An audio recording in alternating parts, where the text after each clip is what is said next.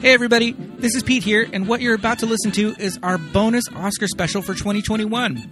We'll be joined by our good friend Josh Clement, who was our guest for last year's Oscar special, and we'll be talking about the Oscar-nominated movies from the year 2020. Now keep in mind this is a bonus episode, and if you're listening on Apple Podcasts, Spotify, Stitcher, or any of the other free platforms, you'll only be getting about half the conversation. The full episode will be over on our Patreon page at www.patreon.com/moviesthatmadeusgay. We'll be making the episode available for all tiers of our Patreon members, so there's a plus there.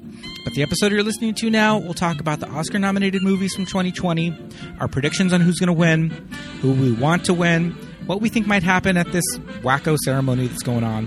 But the full episode on Patreon will be a lot longer and feature a lot more of our sparkling conversation.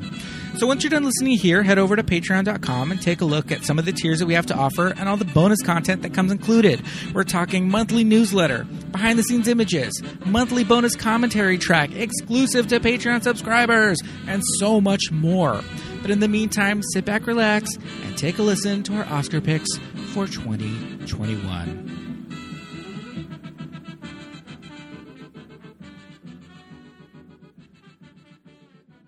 I mean, you guys are our Oscar We're experts, just like man. big old Oscar nerds. I think that we text 12 months out of the year about Oscars, which is like pretty next level.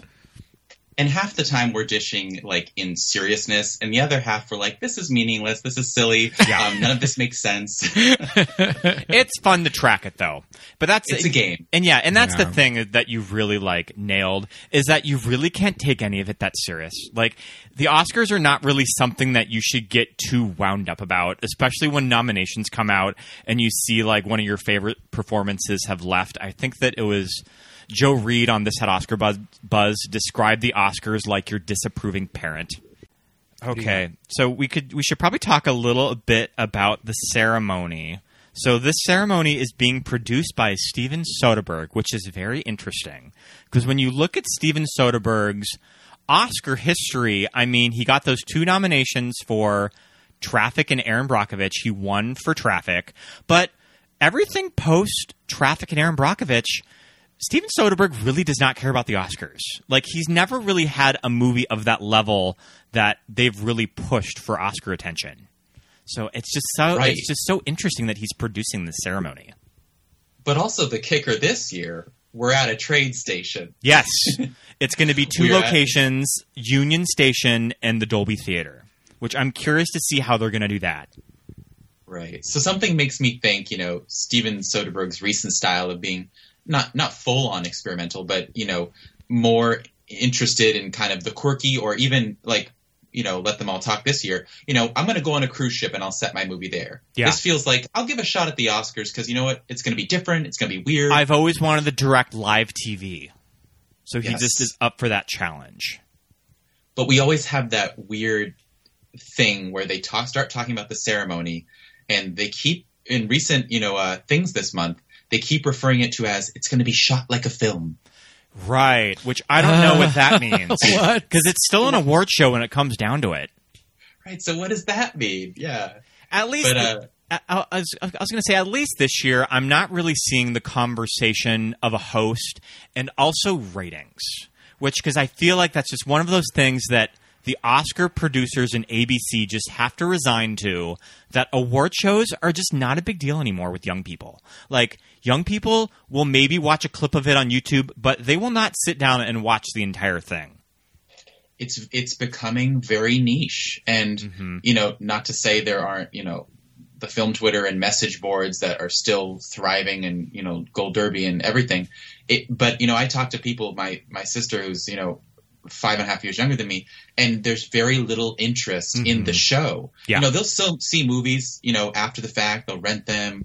You have all your streaming. I think kids, there's very little interest in these kind of shows. I think it will become niche and perhaps streaming, And it's like Oscars are probably pulling in decent numbers, but they're not numbers like what you saw in the 80s or in 98 when Titanic was nominated. So it's just one of those things that they just have to resign themselves to. This is going to be a niche thing, and we have to work with the audience that we have. Right. The big blockbuster, we don't have that anymore. Whether it comes back, I'm not looking at you, Avatar 2. Yeah. I mean, that's going to be the movie that, like, saves movie going. I'm sure. Make or break. What is the release date for Avatar 2? 2022. I believe that first release date was 2019 or 2020 of when they first announced Avatar 2. And it just keep getting pushed. And I would imagine with the weird pandemic year, Jim Cameron is taking his sweet time editing that movie. Don't hold it to it. I won't don't count your chickens. Man, it would have been bizarre if Avatar would have won Best Picture over The Hurt Locker. I would have been curious to see what the legacy of that win would have been. Like, would just the Avatar backlash would have started sooner? I wonder just what kind of reputation that Best Picture win would have had if it would have won. And just the personal conversation. There was so much talk about exes being up against each other.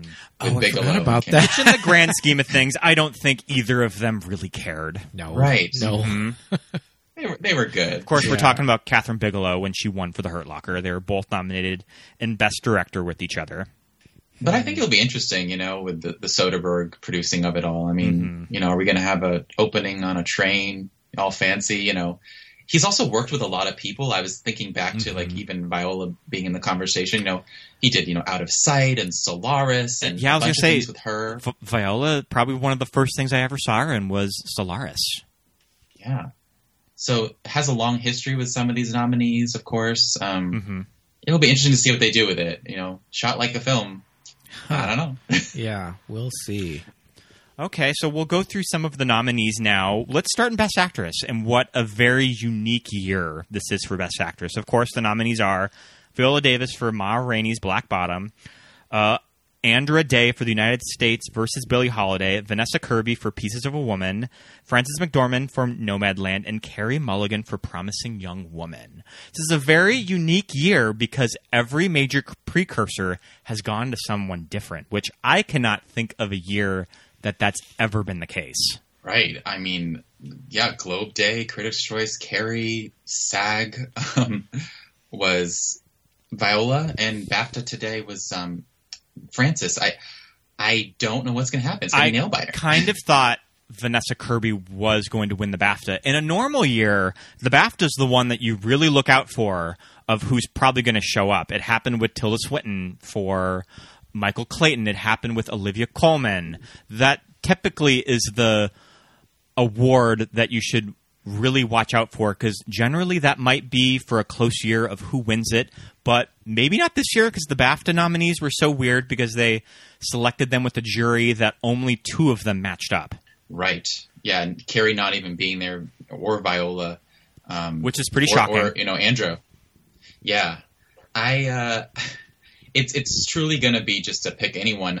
I'm going to go with Carrie of who I think will win, but I don't know how deep that Viola support could go. Yeah. And I mean, I agree with you. I think my pick is Carey Mulligan, who's going to win. But I also think Andra Day does have a big vocal fan base, too. So yes. I'd imagine that those three actresses, Carrie, Andra, and Viola, are very, very close.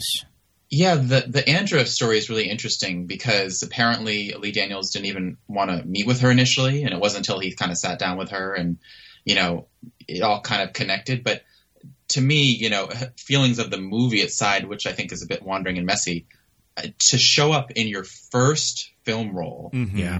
Yeah. It's like kind of what you were saying. Where's your Holocaust movie? Where's your ticking the boxes? But, you're gonna sing. You're gonna do all the own singing because you are a singer. You're gonna have sex scenes and get naked. You're gonna do the voice. It's like you're just gonna become her. Yeah, it's a lot. But she did so well. And she's really good. It's almost disappointing because I wanted the movie to be so much better than it was. Does her performance carry it? Does it make seeing the movie, worth it overall? Yeah, because you should see what she's doing and what she's bringing to this role, because it is pretty amazing, like you said, for her first film. But the movie itself, do I want to watch it again? Probably not. You know, maybe select scenes of her singing. Lee Daniels tends you weren't the Leslie Jordan. You didn't freak out. It's the first thing you see. Oh Wig, my wig. God, wig!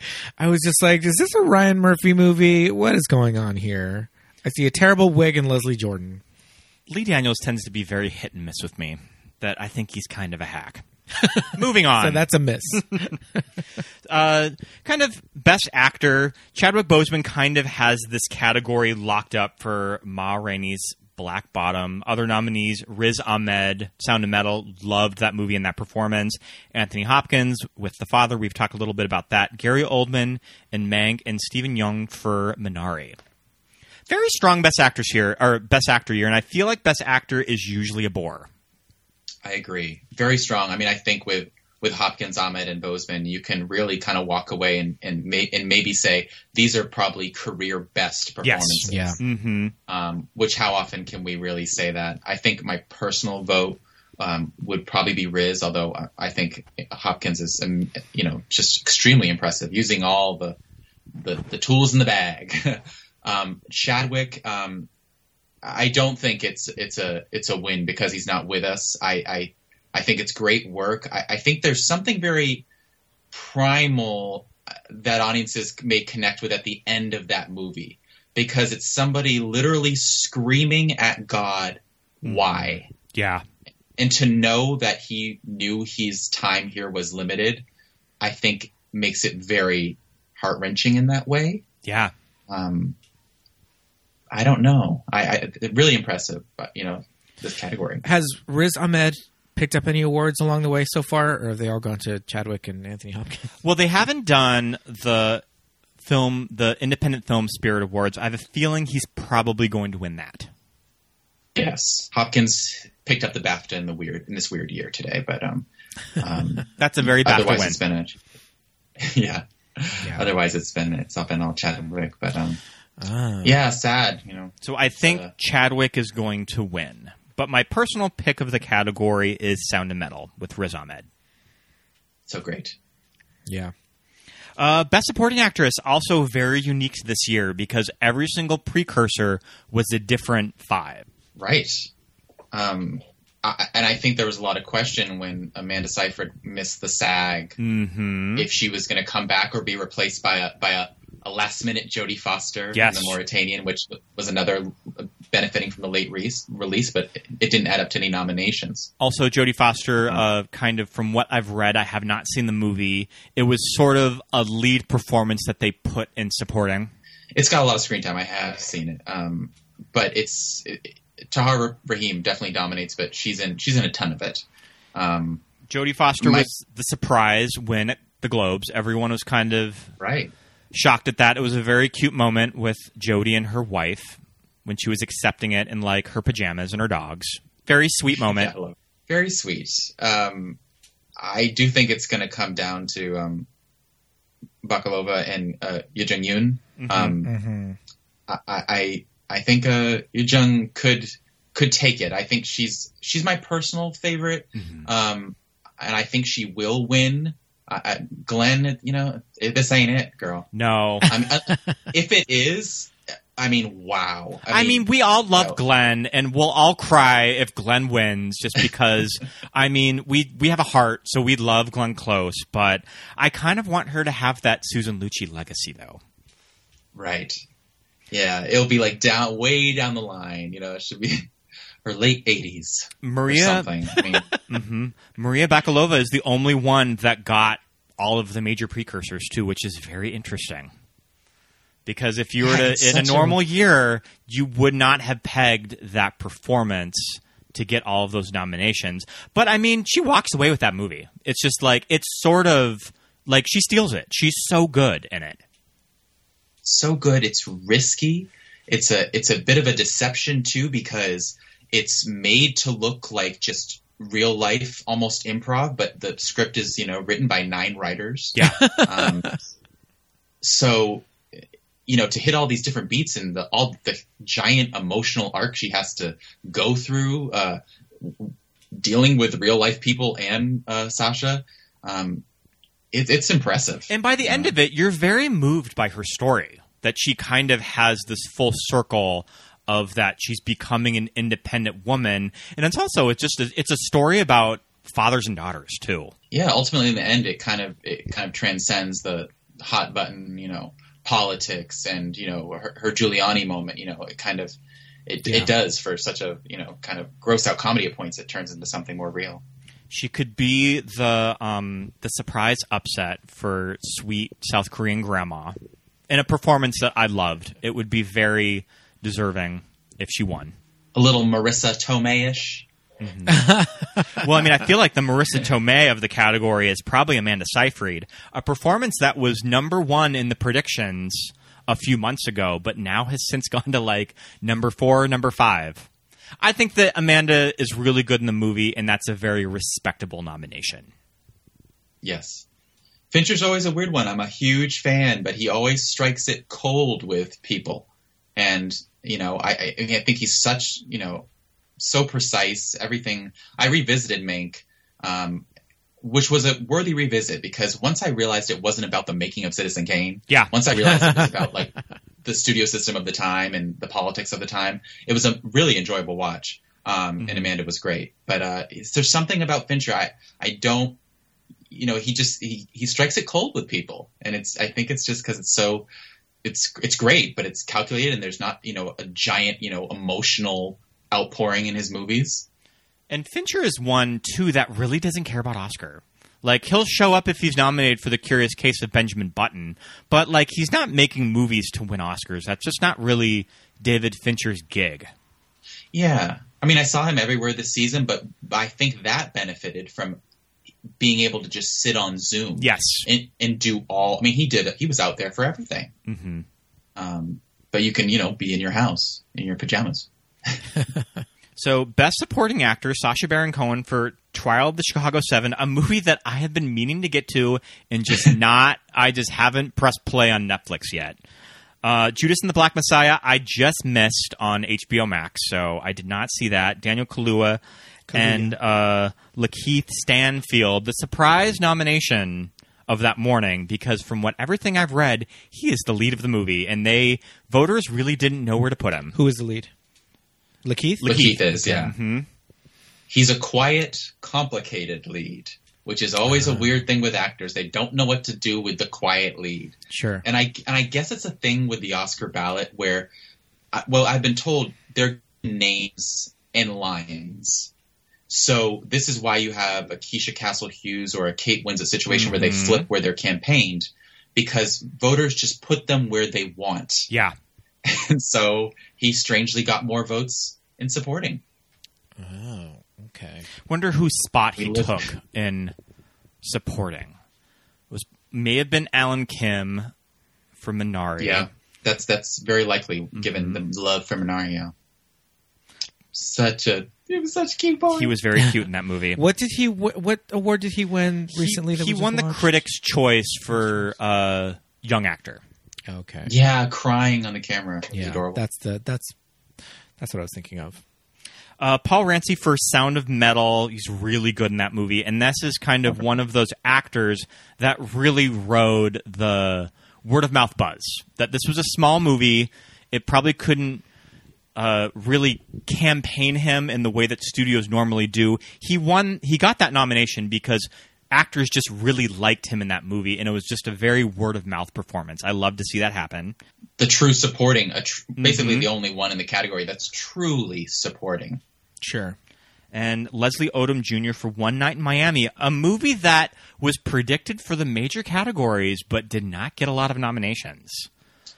Yeah, I think they're probably looking at a song. If we're gonna, speaking of denying the long-term losers, we have to have that Diane Warren conversation. There it is. I think Leslie could stand to win there against her, unless the feelings behind Diane are so strong that voters feel like she can't wait anymore. Right. Daniel Kaluuya is probably going to win for Judas and the Black Messiah. I really need to watch this movie. It's kind of a bummer that they took it off HBO. It was just kind of bad luck that on nomination morning, that is when it went off of HBO Max. But I need to track that down. It's probably going to be available for a cheaper rental soon, probably right after the ceremony. Yeah, it's a powerful performance. It's absolutely nothing like, who Daniel Kaluuya is. It's just so far removed. Daniel Kaluuya plays Sinister really well, as I remember from Widows. Yeah. Don't want to mess with him. He's very versatile. Great actor. So he's probably going to win. I'd be very happy with the win, actually, here. Winning on a second nomination, that makes total sense. Kind of any other below-the-line categories that we want to talk about. It would be nice to see Emerald Fennell win for original screenplay. Yeah. For her first directorial film and, riding off of being a wicked Camilla on The Crown. She's had a year. She's very charming in interviews. We just watched all of Promising Young Woman with the commentary. Oh, nice. It's going to be kind of a dud win if Aaron Sorkin does win it for Trial of the Chicago 7. Yeah. I think it'll be underwhelming if he wins. I'm good with his Social Network win. I would love to see Emerald take it. He already has one. He doesn't need another one. Best Adapted Screenplay, I feel like it's probably going to be Chloe Zhao for Nomadland. And Chloe Zhao probably is going to walk away with Best Director. Yes, and rightfully so. Yeah, and if it takes the whole shebang, she walks away with 3 Oscars and trotting off to a Marvel movie. Yeah. That's such an interesting choice that's her follow-up movie. It's been done for a while, right? It was supposed to be out, I think, in February, and then they moved it. Chloe Zhao is directing The Eternals. Mm-hmm. Yes. Yeah. That is wild. Mm-hmm. Chloe Zhao does this thing where she casts regular people who kind of are in the world of her movie and casts them in the movie. So she didn't get that. So look out for some real life superheroes in The Eternals, real life ancient aliens. Who are some of Frances McDormand's friends in Nomadland? The names of the characters. Swanky. I want to see Swanky show up in The Eternals. I want to see her in a Marvel movie. Spot the non-actor. Loved Swanky. Very cute. Yeah, it'll be so interesting to see what she does with that, for sure. So you were talking briefly about original song, and Leslie Odom Jr. is nominated for that song "Speak Now" from One Night in Miami, music and lyric by Sam Ashworth and Leslie Odom Jr. Very interesting. It's also a weird original song year that there was no big songs. This Diane Warren song is from The Life Ahead. Yes, this is the Sophia Loren Netflix movie. It's very random. In Italian, the first track on the credits song. I just don't remember it. Speak Now has a big place at the end of One Night in Miami, right, as the film closes. So I just don't know. Diane may have to keep waiting like Glenn. Mm-hmm. Yeah, and it's so interesting. Like if I was on Jeopardy or if the question was like how many Oscars does Diane Warren have, I'd be like 7, 12. I don't know, a lot probably. Like I just kind of assume that she, composers. Like I just assume like a John Williams or something. She just has like shelves full of Academy Awards. Her nominations, Nothing's Gonna Stop Us Now from Mannequin, Because You Loved Me, How Do I Live, I Don't Want to Miss a Thing. These are all classics. The song from Pearl Harbor, which was like the big ripoff of Titanic. Wow, yeah. But yeah, I feel like the one that she probably should have won for maybe How Do I Live or I Don't Want to Miss a Thing, just because those songs were such huge moments in pop culture. Yeah. Iconic. I remember that Summer of Armageddon. I mean, you couldn't turn the radio without that thing playing. Oh my goodness, yeah. Maybe 2 or 3 times it will play in the hour. Yeah, and a band like Aerosmith, like picking up like a Diane Warren song and making it work, and it sounds like an Aerosmith song. So crazy. And yeah, the song from Mannequin. Oh my goodness. She's great. I mean, if she doesn't win, she's going to keep chugging away like nobody's business. I think she had 3 songs in the conversation just this year. Oh, wow. I hope it happens for you, Diane. Yeah, definitely. We love you, Diane Warren. Costume, I think, is probably going to go to Anne Roth for Ma Rainey's Black Bottom, but the costumes in Emma were very beautiful, though. Yes. Anne Roth is a legend. Yeah. She who is her big actresses that she works? She works a lot with Nicole Kidman and Meryl Streep. Yes. I think that she's sort of the go-to costumer. There was a Pinocchio movie this year. Yeah, it was a Roberto Benigni Pinocchio movie that somehow got like 2 nominations. And not just that, Pete. We're going to have 3 Pinocchios in 3 years. Because the Guillermo del Toro one is this year for Netflix, stop motion, I believe. And then the live-action Tom Hanks one is filming right now. Oh, for the love. What, is the Tom Hanks one, is that the one that Robert Downey Jr. was pushing to get made with Disney? It's the Disney, yeah. Yeah, I think that Robert Downey Jr. sort of had a stake in that project for years. Yeah. This is Zemeckis and Joseph Gordon-Levitt. Because when I picture Joseph Gordon-Levitt, I picture Jiminy Cricket. Of course, yes. Roberto Benigni making 2 Pinocchio movies. Yes. He had that weird Miramax Pinocchio movie around 2002. Oh, my goodness. This one is apparently just as freaky, but was received a lot better. Okay. I feel like the 2002, I think they did it on How Did This Get Made? It's got some wild CGI in it. It is, it's I pretty think they crazy. did the JTT one. Was it the JTT one? Same thing. Oh my God, the JTT one. When you said Joseph Gordon-Levitt, I almost was thinking in my head, Jonathan Taylor Thomas is going to be in the Zemeckis it's his Pinocchio, return. his triumphant return to the property. Wow. So that about does it with kind of all of the main categories. Did you do Best Picture? Do Best Picture, too. So nominees: The Father, Judas and the Black Messiah, Mank, Minari, Nomadland, Promising Young Woman, Sound of Metal, and Trial of the Chicago 7. I feel like it's probably going to be Nomadland from just how I've been seeing how it's shaken down this awards season. Everything. I think anything else is an upset. It was a weird thing, like you were talking about with Amanda, that, on paper, in the summer, or even earlier, it was Mank. Everyone assumed Mank was going to win. Cool. Yep. Yeah. Once that went cool, it was Nomadland all the way. I think anything else is a surprise. Mm-hmm. I think Mank will probably just win Best Production Design, and that's it. Yep. Classic Once Upon a Time in Hollywood trajectory. Yeah, yes. I mean, at least Once Upon a Time in Hollywood had Brad Pitt. Yeah. Oh, that's true. Yeah. I really loved Nomadland. I like Chloe Zhao. She seems like, from everything I've seen of her, like, at the Globes and, all these wins, she just seems like cool. You know what I mean? She just seems like a real ass person, that she's just like, this is how these are the movies I want to make. These are the stories I want to tell. This is how I'm going to do it. Talking about, working with Frances McDormand. She just seems fucking cool and, and fully deserving. Do we think, does Minari have any kind of like legs to stand on for Best Picture? I mean, I think Minari is going to linger 1 through 3 in those voting slots.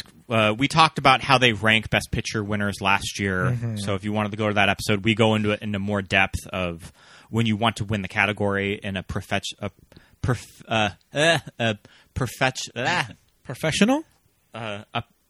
do they call the ballot? It's a preferred Scantron. Preferential ballot. A preferential ballot. That's it. So okay, say it again. Say prefer. In a preferential ballot, I think that Minari is going to linger in the 1 through 3 spots, what you want in something like that. You don't want to be too polarizing, as you said last year. I think it's lingering, for sure. Mm-hmm. I mean, it could be the crazy upset. I could see it right there. Also for upset, it's not like it's a major studio movie competing with a small independent movie. They're both independent movies. Like, they're both small movies, too. Right. So it's not like a La La Land and Moonlight situation. Right. Or the Hurt Locker A24 versus Avatar. Right. Yeah, smaller studios. And here we are. Searchlight turned Hulu. Best Picture winner, potentially. No, do you think Netflix is just so pissed about that? That Netflix has had their eye on Best Picture for years, since like 2015, and Hulu just comes out of the gate, gets Nomadland, and wins the Best Picture. Just the snatch. Yeah, Mm-hmm. they got close for Roma, and they're ready now. They're going to have plenty to come this year, I'm sure. Yeah. So for next year, West Side Story. Two Ridley Scotts. Two Ridley Scotts. One that was supposed to come out in 2020. That like The Duelist. What is it? No, The Duelist is his debut movie. The Last Duel. Yeah. With Matt Damon. A movie that's written by Nicole Hoffcenter, which is so weird. Yeah. Well, yeah, it'll be interesting to see how that goes down with the female writer, because it involves a rape and the duel over basically what happened out of that. And isn't what's her name from that Amazon show? What's her name from that Amazon show? Jodie Comer is the female. Jodie Comer from Killing Eve. Yes, that will be interesting. We obviously, like you mentioned, our Spielberg delay. The West Side Story. Wes Anderson. I think he's aiming for Cannes. Take Two. What is the Wes Anderson movie? That is. I'm not familiar with that at all. The French Dispatch. Okay. Yeah, and that was supposed to come out in July of 2020. Yep. We got a new David O. Russell, Adam McKay. Your girl Kiki Dunst is with Jane Campion. That's right. Hot. Mm-hmm. Nightmare Alley, Guillermo del Toro. Yeah. Another Paul Thomas Anderson. I mean, I think that's what's going to be interesting is another Joel Cohen one with Francis and Denzel. It'll be interesting to see, are we really going to how are we going to cram? And, are we going to have another, small extension with people going back to the movies, or what are we, what's going to happen with the cramming here? Because so much was held. Mm-hmm. I still don't think Dune is going to be an awards contender. It will get technical nominations, but I don't think you're going to be seeing that show up in Best Picture or Best Director. Right. The musical theater kid in me, of course, is anxious that there are 5 musicals coming out now because of various delays. West Side Story mentioned, Dear Evan Hansen, In the Heights. Right. I think there's a lot riding on that in June. It would be nice for some Latinx representation. Yeah. Tick, Tick, Boom with Andrew Garfield is Lin-Manuel's directorial debut. And, of course, The Held, and no release date yet. Everybody's talking about Jamie with some queer representation in there. So I'm shocked that they held that they didn't put that in February. Drop it on Hulu. Was that was on BAFTA, right? That qualified for BAFTA, I think. There was talk of that, but Fox has Hulu, right? So it's like, just drop it, people. Mm-hmm. Yeah. We saw a trailer for, I believe the theatrical title is just The Heights, right? I think they dropped the for the theatrical. I think. I could be totally wrong. But we saw another trailer for that, and that was another one where I was just like, I feel like I saw the first trailer for this. Mm-hmm. Like, I was in college. It's like that, the Saw reboot, that I just feel like we've been watching those trailers for a good The Saw year and a reboot, half. I feel like I forgot about. What I'm waiting for, and I'm going to, I don't know what I'm going to do if I don't see this damn movie soon, is freaking Candyman. Yeah. Yes. Justice for Candyman. Come on. And they have some returning cast members, is that right? I believe so. Yeah, I think so. Yeah, I can't wait. I mean, we even watched Candyman to get prepped for it, all stoked. Now we're going to have to revisit it again. We didn't watch Farewell to the Flesh because I hear that Candyman 2 is not great. Or it kind of is like a soft reboot or whatever, but I think the first one is kind of where it's at. But yeah, we're still waiting on that one, man. Yeah, it's kind of a weird thing because, we're in this weird space where people are returning to the theaters, but at the same time, we're still getting the weekly, pushing off a little bit. Mm-hmm. Tom Cruise was supposed to be our big, July 4th return, and now Top Gun has moved to the fall, and they've moved Mission 7 to next year. So, I guess we'll see how it all goes down. Yeah. Black Widow moved to July. That, I believe, was still May. Oh, okay. So, kind of Cruella, late May is kind of the big thing, I guess, for now. Yeah, seems like it. I'm on board with Cruella. I don't care what anyone The new trailer looks fun. Now, those costumes, amazing. Right? Are those aren't Ann Roth, are they? No. No. There's somebody big. I like that it's set in London in the 70s, though. Right. Yeah. Yes, Emma Thompson, serving looks. Yeah. I'm here for it. Yeah, totally. Well, I think that just about wraps it up. Yes, I'm glad it's been that a we got. strange year. I'm glad that we got to do our Oscar episode. I am too. It's been weird, but there's some light there at the end of the tunnel. A lot of things to get excited about coming, and I can just only hope for not so many delays. And I mean, Yes. I love an Oscar year where the main categories are up in the air and no one knows for sure who's going to win. I love that shit. And you don't see it a lot. It's usually the same person that just ends up steamrolling most of the season. Right. It's nice we'll be on the edge of our seat, especially in the supporting actress categories. We're going to be, it truly, I don't know, until the envelope. Yeah, it's So- making it a little bit more fun going into the night to watch. Just be like, okay, what's it going to be? Yeah. Interesting. Well, thank you so much, Josh. We'll Thank you, have you back guys. on to talk about a movie sometime soon. Yes. Yeah, you can come back on, do a full episode, do a full deep dive into something fun, into another movie that made us gay. But until then, it's time to say goodbye. And thanks everybody for listening. This was so much fun. Thanks for tuning into the bonus Oscar episode. tuning in. We'll see you next time, everybody. Bye, bye, Josh. Bye. Bye.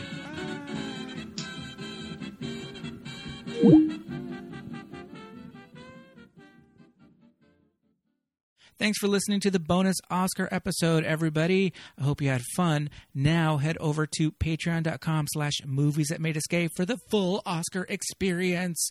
Check out all the different tiers that we have and all the bonus content available. Maybe you choose one. Maybe you become a patron. And hey, you'll get the full Oscar episode plus so much more. Thanks for listening, everybody. We'll see you next time. Bye.